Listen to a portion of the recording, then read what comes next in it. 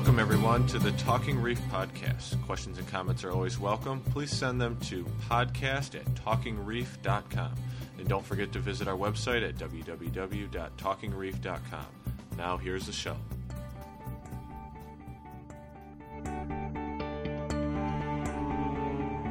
Welcome to the Talking Reef podcast, the weekly talk show that brings you topics and discussions on marine and reef aquariums. The first thing I wanted to mention and throw out for everybody is a big thank you for all of those who had called in and sent in, kind of like the anniversary voicemail messages, happy birthday to Talking Reef type stuff. A handful of you did that, and what I'm going to do is take a minute and play some of those for you. Hey Rob, this is John. Just wanted to say happy anniversary on Talking Reef. You've helped me a lot here in the past few months, and with Talking Reef here, it's definitely a good resource for when it comes to reefs. So, with that, thanks again, and for all your hard work, and happy anniversary, man. Thanks. Bye. Hey Rob, this is Ralph, aka Armolet. I just want to say happy anniversary to Talking Reef, and I really enjoy your show. Thanks for all your help, and I hope this show goes on for another year and many more after that. Thanks. Bye. Hey Rob, it's Frank, aka Bernie on the forum. Just wanted to call and wish you a happy anniversary, and keep up the good work. Thanks a lot. Bye. And of course, like anything, it wouldn't be a real listener call-in voicemail session without a voicemail from our friend Philippe. So here's Philippe sending in his wishes. Hey Rod, this is Philippe again. Philippe right now might be the number one caller on the Talking Reef line. Calling to say happy anniversary for the Talking Reef. You're doing wonderful. A great job. I think I would give up the tank back in last year, November, December, when I started listening to this Talking Reef. I was about to give up the tank. We had a lot of hair allergy, just fishes, and then I started listening to the Talking Reef. Then just with some pictures on the web and doing a lot better. I got 5 fishes now, but now I can keep corals. I, did a lot of improvements. So happy 1 year anniversary for the Talking Reef, and because I'm from Brazil, feliz aniversario. That's happy anniversary in Portuguese. So keep up with the great work, man. Thanks. Bye-bye. So again, special thanks to everyone who took the time to send in one of those messages. And at this point, let's move right into our first topic. We got a good, nice, interesting, long topic for you. I hope everybody enjoys it. And as usual, we got to mention that this topic is sponsored by Coral Dynamics. Coral Dynamics specializes in quality captive propagated corals, clownfish, cardinalfish, and seahorses. Make sure you check out coraldynamics.com. Now, how many of us have sat in front of our tanks at night, looking, peering into the reefs, and being totally shocked by what you see? How many of you have no idea what I'm talking about? Well, my guest this week is Brian Plankus. Brian has joined us multiple times on this show in the past, and has joined us again this week to talk about night viewing. Brian, welcome back to the Talking Reef podcast. Thanks, Rob. Feels like I'm starting to be a regular around here. And it's great to have you back again. Now, the topic that we're going to be talking about this week is something that I think a lot of people that are relatively new in the hobby, or starting out, or maybe some people that have been around a little while just haven't really stopped and thought about. But it's something that is near and dear to your heart and to mine, because it's something I've thoroughly enjoyed over the years. And it's about night viewing, and basically, stopping at when the lights are out and taking a look and peering into our tanks, and it's the wonders that can be found in there are just amazing, stuff that you had no idea about. Yeah, that's very true. It's almost like having two aquariums. Yeah, exactly. You've got the day crew and you've got the night crew, and they can be quite different. Yeah, and I've often said the same thing. It's like you have two totally different tanks. So, anyways, the whole point of night viewing here, and to kind of start getting into some of the details, is to view in the dark. Now, let's talk about some of the rules and guidelines here. How long after the lights go out should we kind of wait before we start viewing the tank? And since it's dark, you can't really see. What's the best type of light to use so that we can actually see what we're looking at?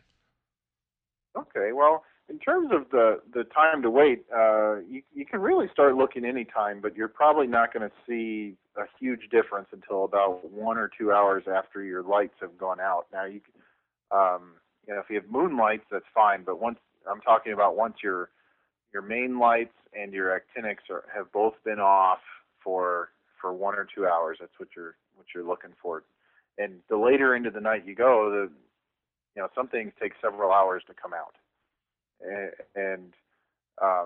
But after 1 or 2 hours, the night shift has taken over, and they're cruising around the tank. And in terms of the best light to use, if you go to a Walmart or your local sporting goods store, they usually offer a red lensed flashlight, and anywhere from $5 to $10, and it actually has light in the red spectrum, which many of these critters in your nighttime tank are either cannot see or can only see very limited, and so they're not scared by the red light, so they won't immediately rush back into the rock. Whereas if you use a really bright white flashlight, like a good mag light, you're gonna as soon as that flashlight goes in the tank, then everything's gonna scatter, and so you're not gonna be able to see as much. But if you don't have a red lens flashlight, what you can do is get a flashlight with some weaker batteries, and if you're able to adjust the intensity of the beam, make it a very wide beam, so it's not a focal point.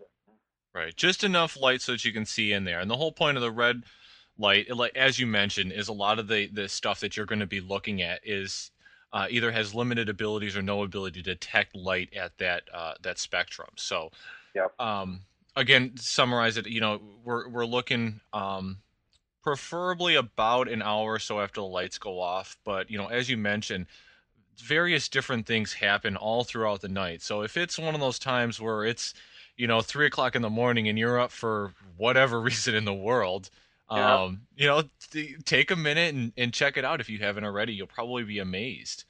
Yeah, and that brings up one very good point. Is there's one night I woke up around 2 in the morning and was very thirsty, so I went to the kitchen and I decided I'll just scoot over by the tank and see what's going on, and I caught snail spawning in progress, where I had three different species of snails all spawning at the same time, and it was just fascinating to watch.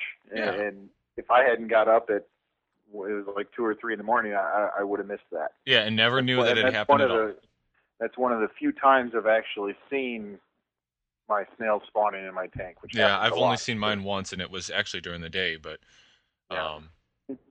so now again, a couple hours after the lights go out, we want to try to get a dim light, if preferably a red light or a light with a red lens cover or something on that to put the light back into the red spectrum for us. So now with these tools in hand, what type of things should we be looking for? And when we're looking in there, where is there any kind of secrets as to where the best places in the tank are to look?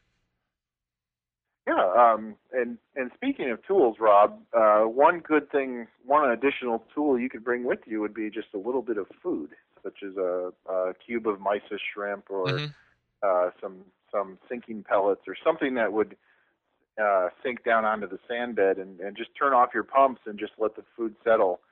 And that's one of my secrets in luring stuff out. Even though it's dark and we're doing night viewing, some of them need just a little bit of coaxing. And if you put a little bit of food in there, then stuff will come out. But my favorite place to look is on the sand bed, especially along where the rocks meet up with the sand bed. Yep. And generally, the underside of rocks is usually a good place to look as well. But really, if your tank is in a dark room, you can really look everywhere. And depending on what hitchhikers and critters you have in your tank, porcelain crabs will generally tend to hide out on the underside of rocks. So that's where you're going to find them. But some species of snails, after it's dark, they'll be on the top of the rocks because they'll be grazing the algae that built up over the daytime. Mm-hmm. Yeah, it's amazing to see the stuff that can come out of there. Now, with all the things that we're seeing, while we're night viewing, if this is something that some people might be new to, there's a lot of things which might be startling to some people. I mean, people might not have any idea that all this stuff was in there. What are some of the things that we should look for, or we should or shouldn't be worried about when we see them? So we spot something. What are some of the stuff that should make us kind of, oh my God, what is that? Or what are the stuff that we should kind of look out for?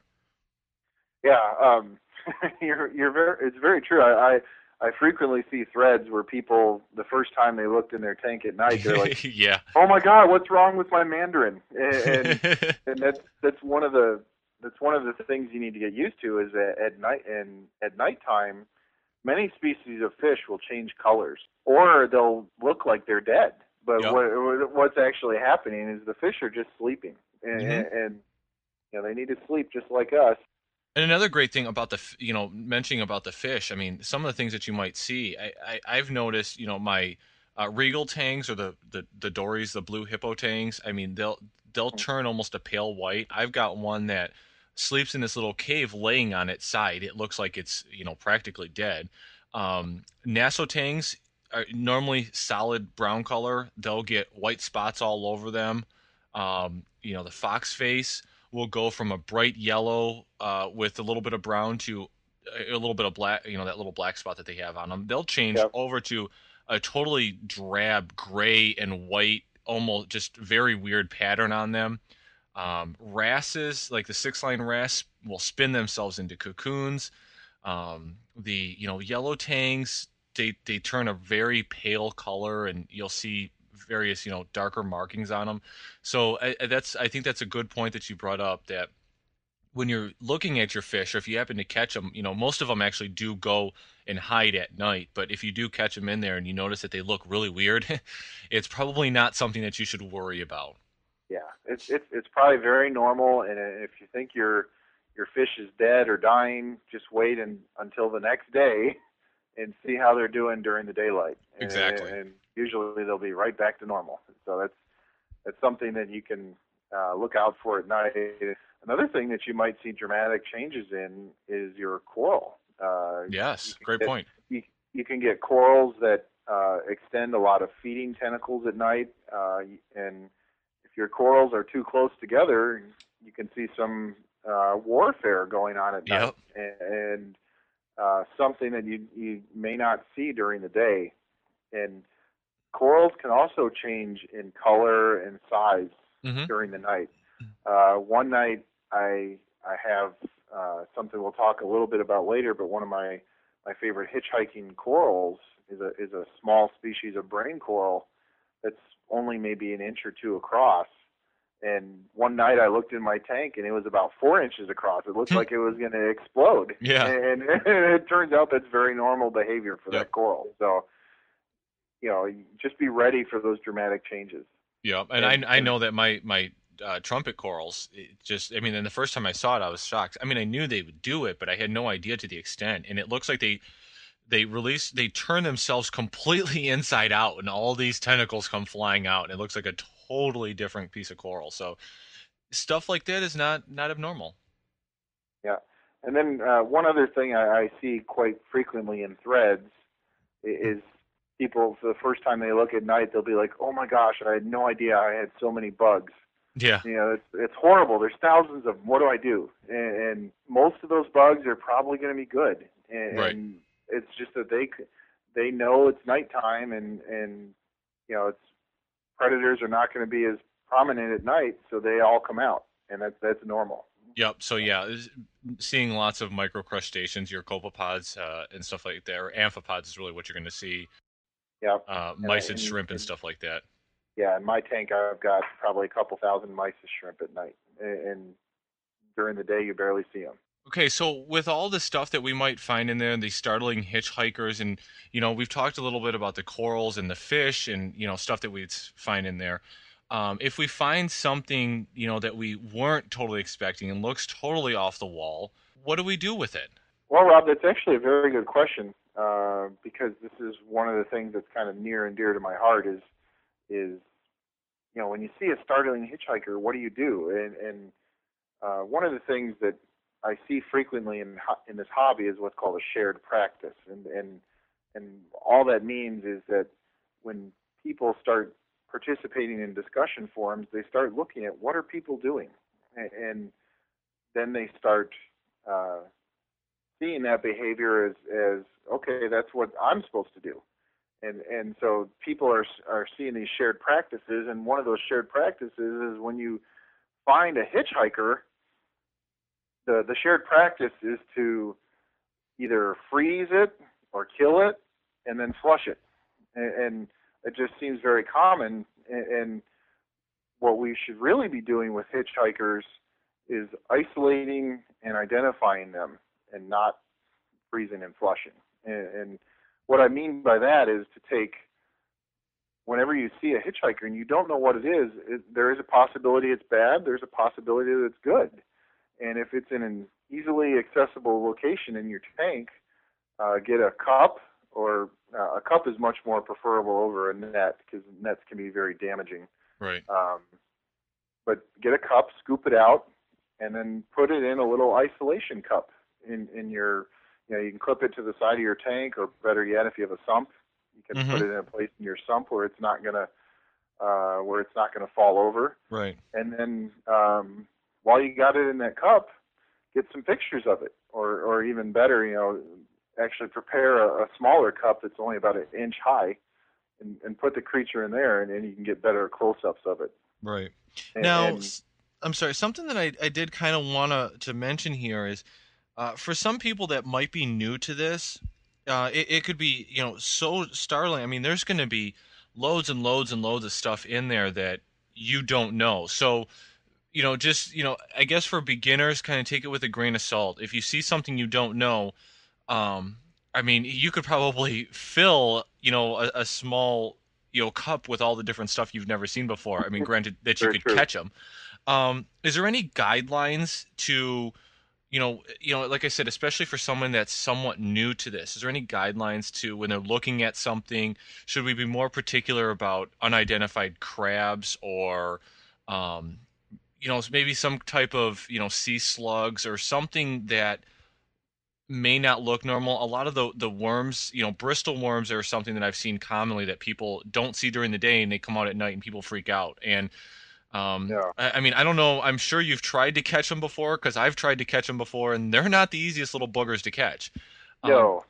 So what are some of the guidelines behind what we should be looking for in, to say, oh, wait a minute, okay, I should probably try to catch this thing in some way, shape, or form, versus, okay, let me just go onto a forum and just describe it and see what it is and stuff like that. Can we provide any advice to somebody that is just totally new to this whole thing? Well, we can, and I know it's a hard thing to answer. Yeah, so this is a very difficult question, but I'll try to address it a little bit. The good news about bristle worms is the vast majority of them are actually good scavengers in your reef tank. So totally agree. Unless you see a bristle worm directly attacking something, then they're probably going to be okay. Mm-hmm. Now, there are some other worms that look kind of similar to them, right. Such as eucinid worms, which I have one in my tank that likes to chew on brain corals. But again, like you said, very difficult to catch. And then again, crabs. Most crabs are probably not going to be too good for a reef tank. So if you can isolate a crab that's good, the bristle worms, crabs. Another thing that might be that are usually, but not always, bad hitchhikers are nudibranchs, which right. We talked about in an earlier episode. That generally they're usually not a very good thing in reef tanks, but that's where isolating and identifying is perfect, because if you can get those out and get some pictures of them and get them identified, you might have something good. Yes, you might have something very good. I just observed a thread a couple of weeks ago where somebody found a nudibranch in their tank, and it was actually a Bergia that hitchhiked in on their rock. Mm-hmm. And they identified it, and they got it sent to a Bergia breeder who needed it for improving the genetic diversity of their broodstocks. It was a great find, and it really helped out. And that's where, the power of isolate and identify. If you can get them identified, even if they're not necessarily good for your tank, you might find somebody who wants them. Right. So basically what you're saying, I'm sorry, go ahead. You had more? And just one last one is mantis shrimp. Ah, yeah. A lot of people do not like mantis shrimps in their tank because there's this, that, they attack snails or fish fish or things like that. Mm-hmm. Whereas a lot of them, well, I wouldn't say a lot of them, but some of them can be harmless, or other people want them. Yeah, there's some people that set up dedicated tanks just for them. Yeah. So, yeah. They want a species tank, and I've had mantis in my tank, which I actually ended up selling to other people that wanted them. Exactly. They're actually a fascinating creature, and it could be a really good thing. Yeah, so basically what you're saying is if it's something relative, I know large is a bad word, but something relatively large or something that you can actually get in and grab. Maybe snails. Snails might not be the best example, but like you said, crabs. If you can catch, a type of mantis shrimp, if you find various sea slugs, nudibranchs, something like that you can get in there. The thing to keep in mind is taking out of the tank is not going to hurt it.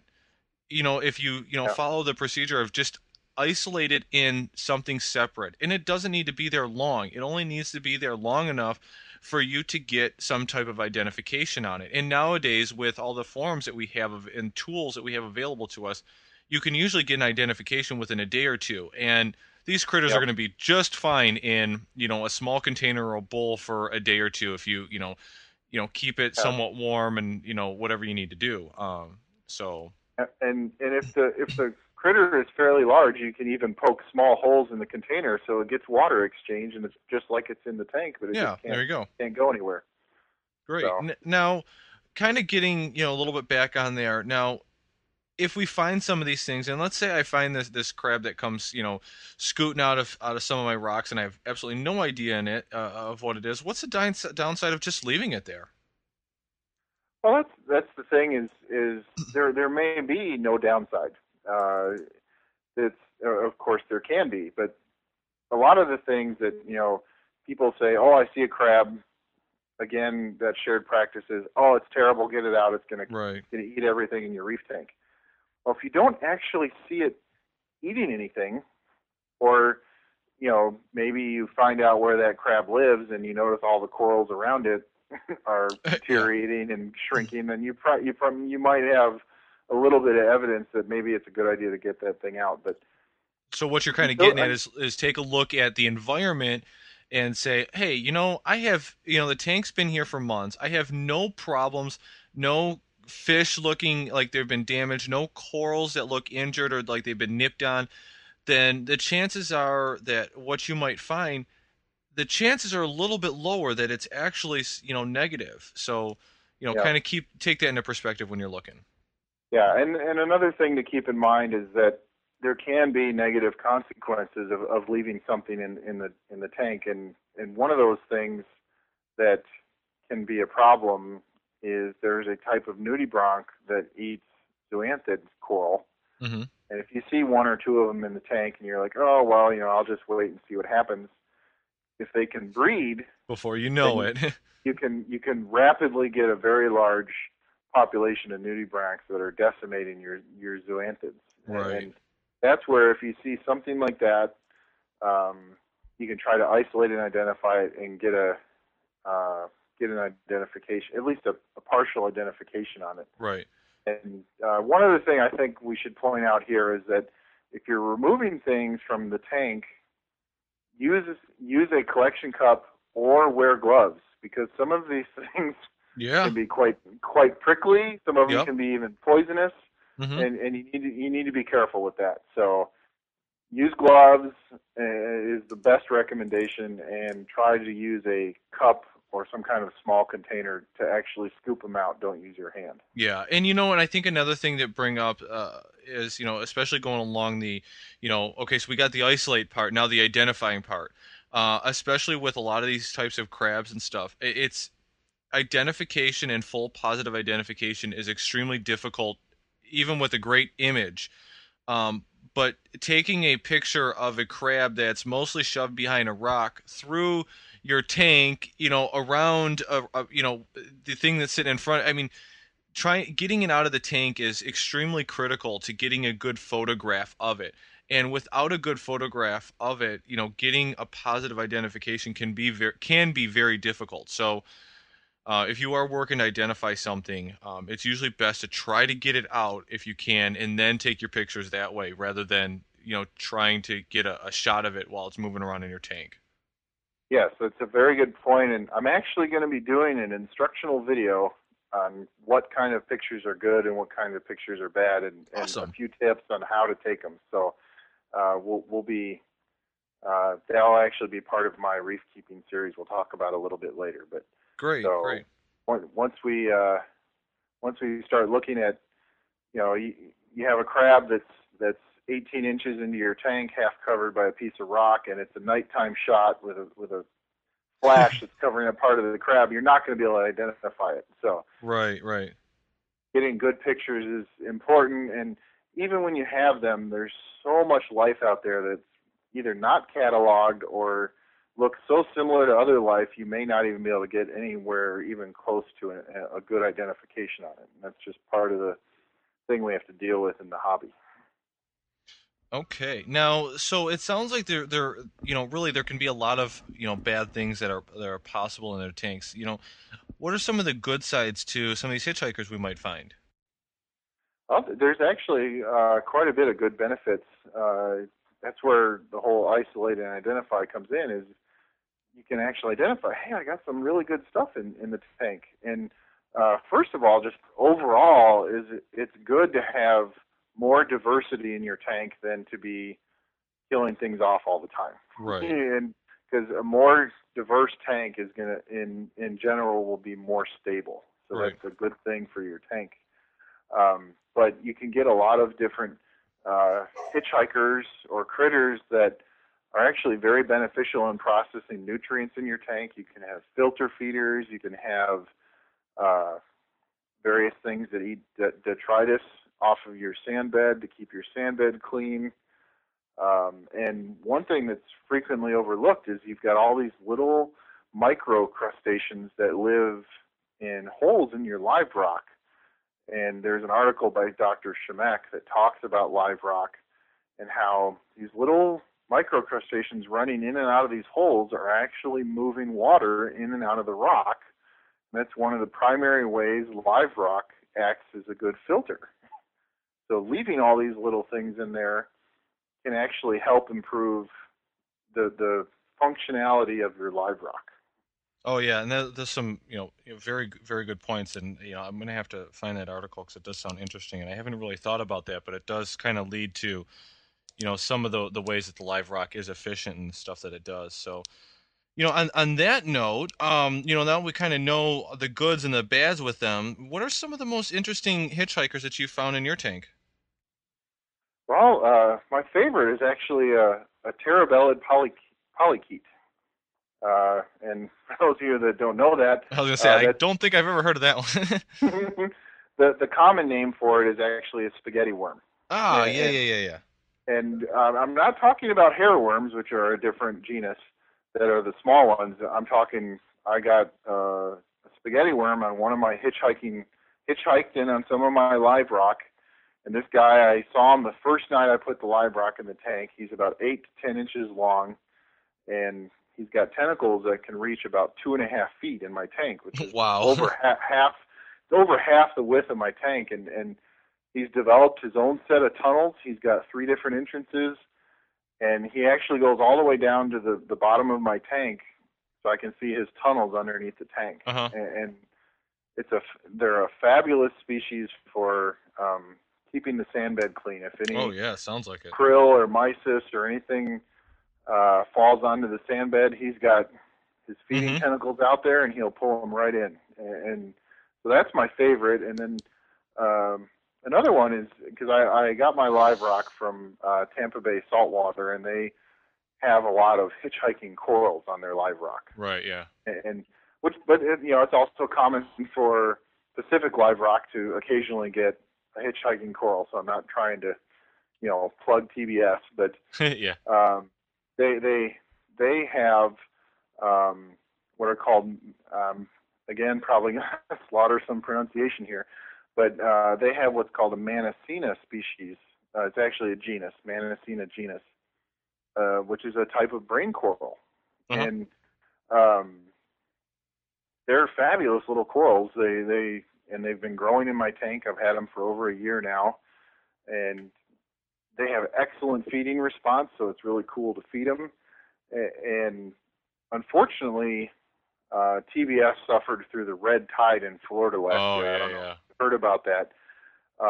But those corals, all those corals died off during the red tide.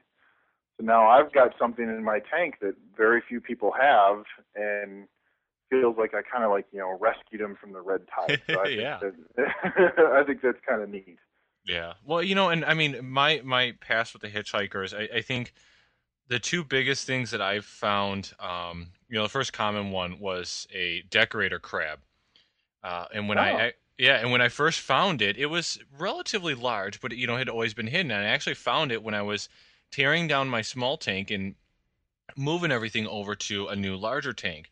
And the funniest thing, I found this little guy in there, and he had living Xenia polyps attached to one of his claws. So it was like he was walking around waving holding flowers, but it was this stalk of Xenia, and it wasn't more than maybe a half, 3/4 of an inch long, with one or two polyps on the end. But it was kind of interesting to see. And he moved over to the other tank, and I believe, although I'm not positive, that when I was looking, that was probably almost 2 years ago when I made the move, now a year and a half or so. But I think I actually found him again in the big tank. So, I mean, very, very elusive. I don't see it very often, but I did see a similar looking crab popping around in there. So, and that's very cool. I mean, that's one thing, people sometimes say decorator crabs, oh no, you got to get rid of those. They'll destroy your never had a problem with them. And that's another thing of just, hey, leave it in there for a little while, and if you see it doing a lot of damage, that's when it comes out. But if not, you've got a very cool, I mean, crabs are one of the most interesting little critters you can have. I agree. Yeah. Granted, you don't see yours very often, but right, yeah, they can be very interesting to watch.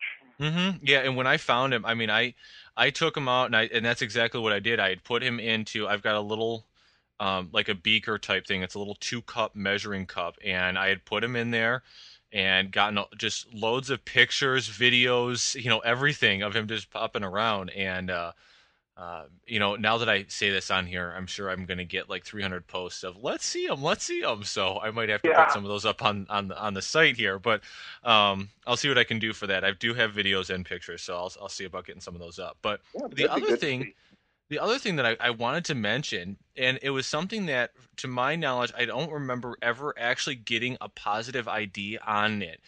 And I had saw it over 2 years ago, again, in my small tank, and I had almost forgotten about it. And then it was about 2 weeks ago, maybe 3 weeks ago, I was behind my tank, cleaning the glass, because I've been trying real hard to keep all 4 sides of my tank clean, because it's amazing if you go to the back of your tank and kind of look underneath through the back of your live rock, there's just some amazing stuff that you can see in there. All that said, I saw, and I'm sure it wasn't the same one, but I saw another one. And the only way that I can really, explain what it looked like, if you know what it is, it looked like a trilobite. It was, probably about 3/4 of an inch long, maybe half of an inch long, and it was plated, with these layers of plates, if you think of an armadillo shell, But if you know what a trilobite looks like, or at least the fossils of them, it looked very similar to that in that it was oval like a pill, pill shaped, and had these little plates that kind of ridged up in the middle. And the first time I saw it, I thought it was just some kind of growth, and then me being Mr. Inquisitive started poking at it with a wooden spoon that I had, and then it slowly started moving and crawling. And I didn't, by the time I thought, oh, maybe I should try to pop it off, it had crawled into a little spot. But I actually was able to get a couple pictures. I think I have to go back and see if I still have them. I know I tried, but I don't remember if I got anything good, because I remember I tried to get an ID on them and it didn't work. Well, I don't think it worked out very good. Actually, with the description you've given there, I might be able to help you out just a little bit. Yay! It's what you're describing sounds most similar to what's called a chiton. It's Chiton. Chiton? Yep, and they're that a does type sound of, familiar.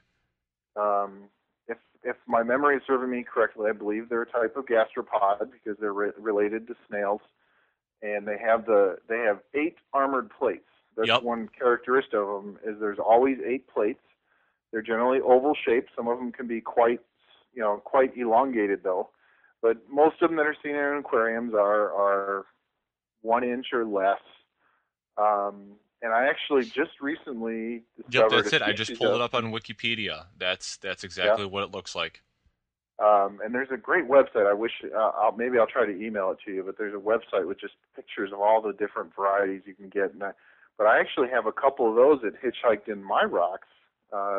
One of them is bright red, and the other one's pink, and very, very pretty. Yeah. See, now mine's nothing special. It's a drab grayish color. It was just interesting to see it. But they're actually a very there's no research that's been done on this, but the theory is that they're actually pretty good to have, because what they do is they have one of the stronger radula, which is the mouth part that can eat things off of rock.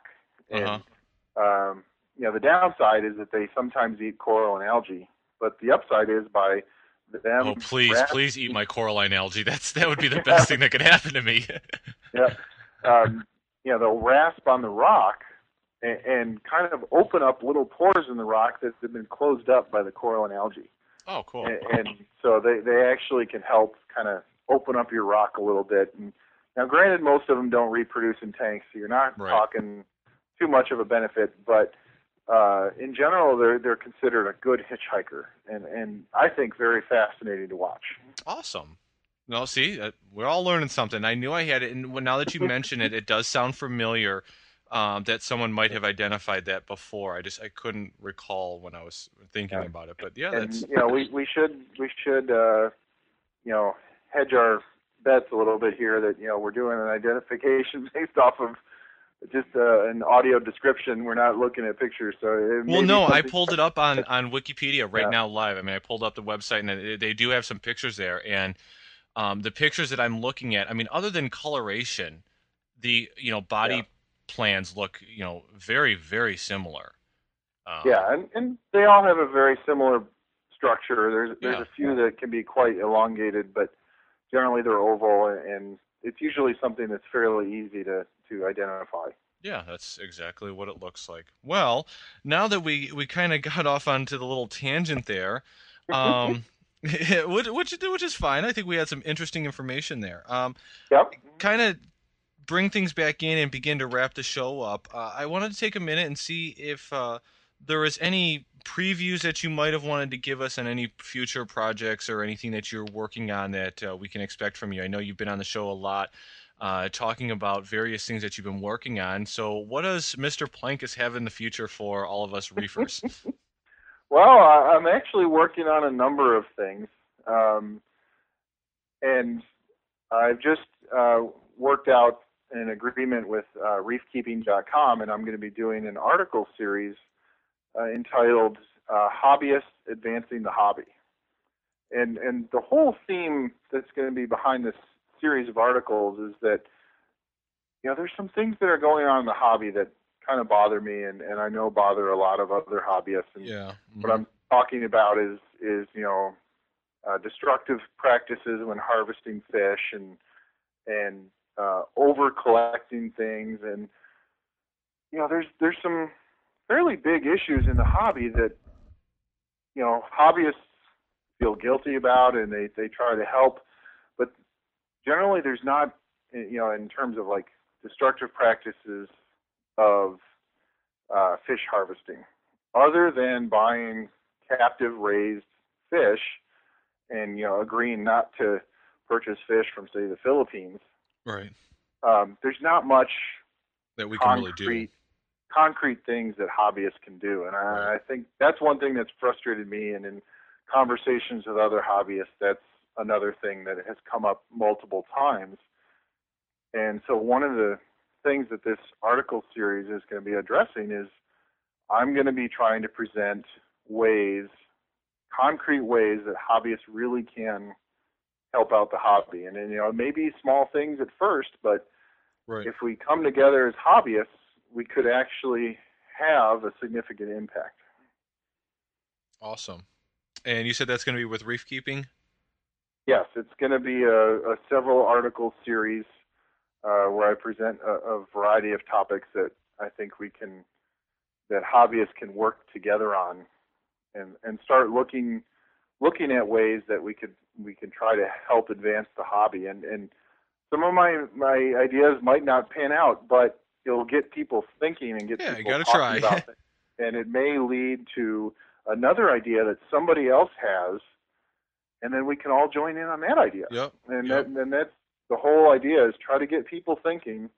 And I think if we work together, I think there's ways we can do some good things. And I'm very excited about a couple of ideas, but we need to get the articles out there first to kind of present the idea. Right. Well, you do me a favor, and when they get published, let me know so I can kind of get the information into one of the shows. If I'm sure we will get a chance in the future to have you on and talk about at least one of the parts of the series that you're doing. But if it's, if the article comes out before we get the chance, then make sure you let me know so I can let everybody know that the articles are coming out. So hopefully we can get everybody that's listening to go read them. Yeah, absolutely. I think we could definitely do a couple, at least one show, possibly more. But I will let you know when that series starts coming out. Perfect. At this point, is there anything else that you wanted to add regarding night viewing, and the hitchhikers that we might find while night viewing, that we might not have covered or missed or didn't come up?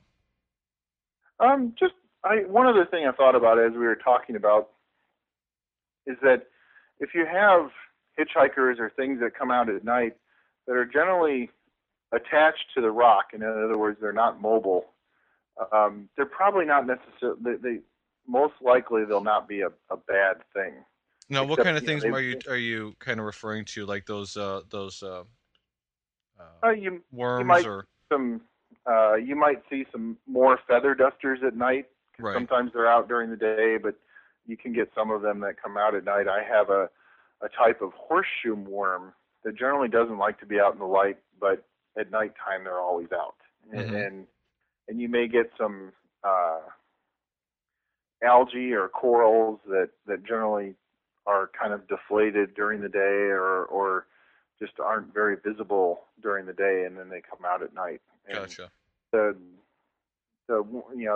obviously exceptions to that, but hydroids would be an example. You may not see those too much during the day, but mm-hmm.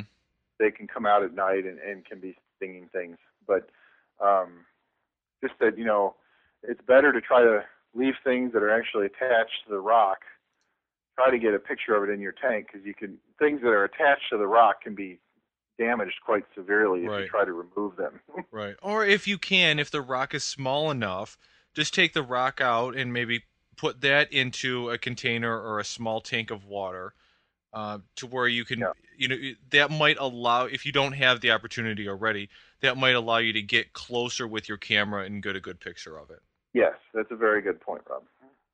So, but in terms of everything else, I think we've done a pretty good job of covering things, and I don't have anything else to add tonight. Awesome. Well, I wanted to thank you again for taking the time to join us this week, and hopefully with your future projects and articles and stuff that you got in the background here, and the stuff that you talked about and the top secret stuff that you're not telling us. The world wants to know. No.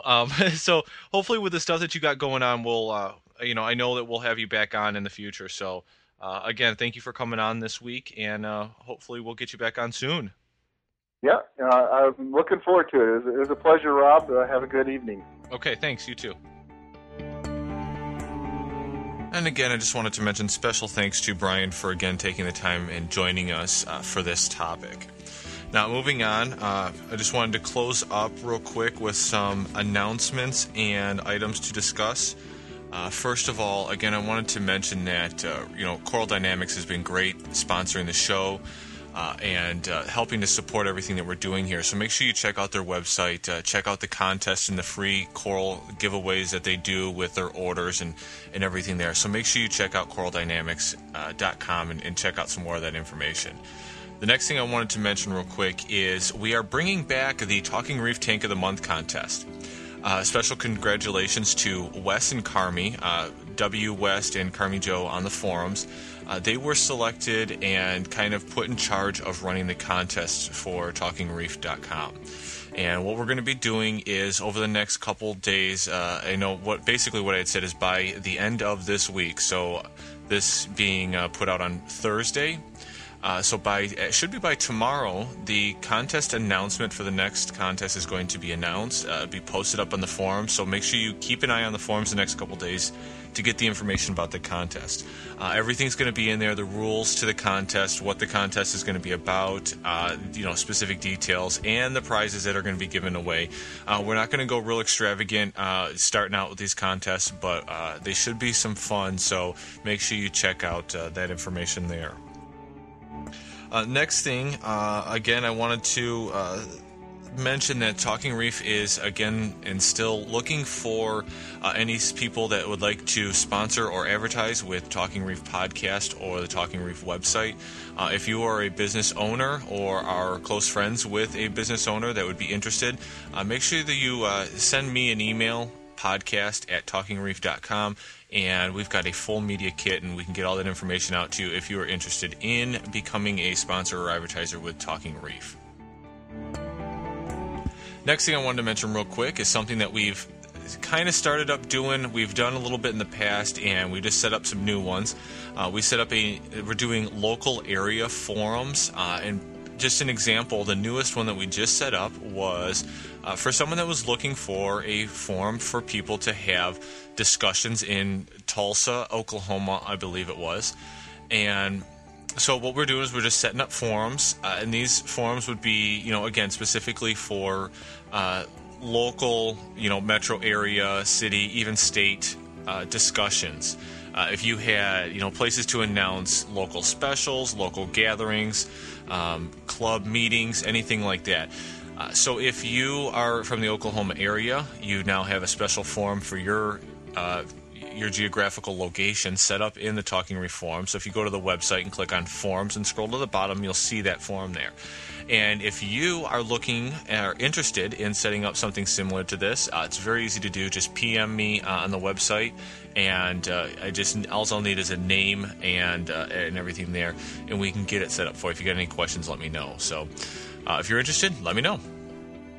And the last thing, the usual listener call-in mention. Just want to let everybody know if you had any questions, introductions for the show, comments, or anything else like that, call into the voicemail line. Just pick up the phone, dial area code 586-486-3357. We'll get your comments played on the air. And if you use Skype, you can Skype at talkingreef.com. Or I'm sorry, the screen name Skype screen name is, if I could talk today, the Skype screen name is Talking Reef. So if you have Skype, you can call that, and I usually won't answer, but just leave a voicemail. There's a voicemail on there. It's the same voicemail you can pick up. Leave the message there, and we'll get that played on this show for you too. So that's going to about wrap it up for this week. I hope everybody enjoyed the show, and I will talk to you all next week.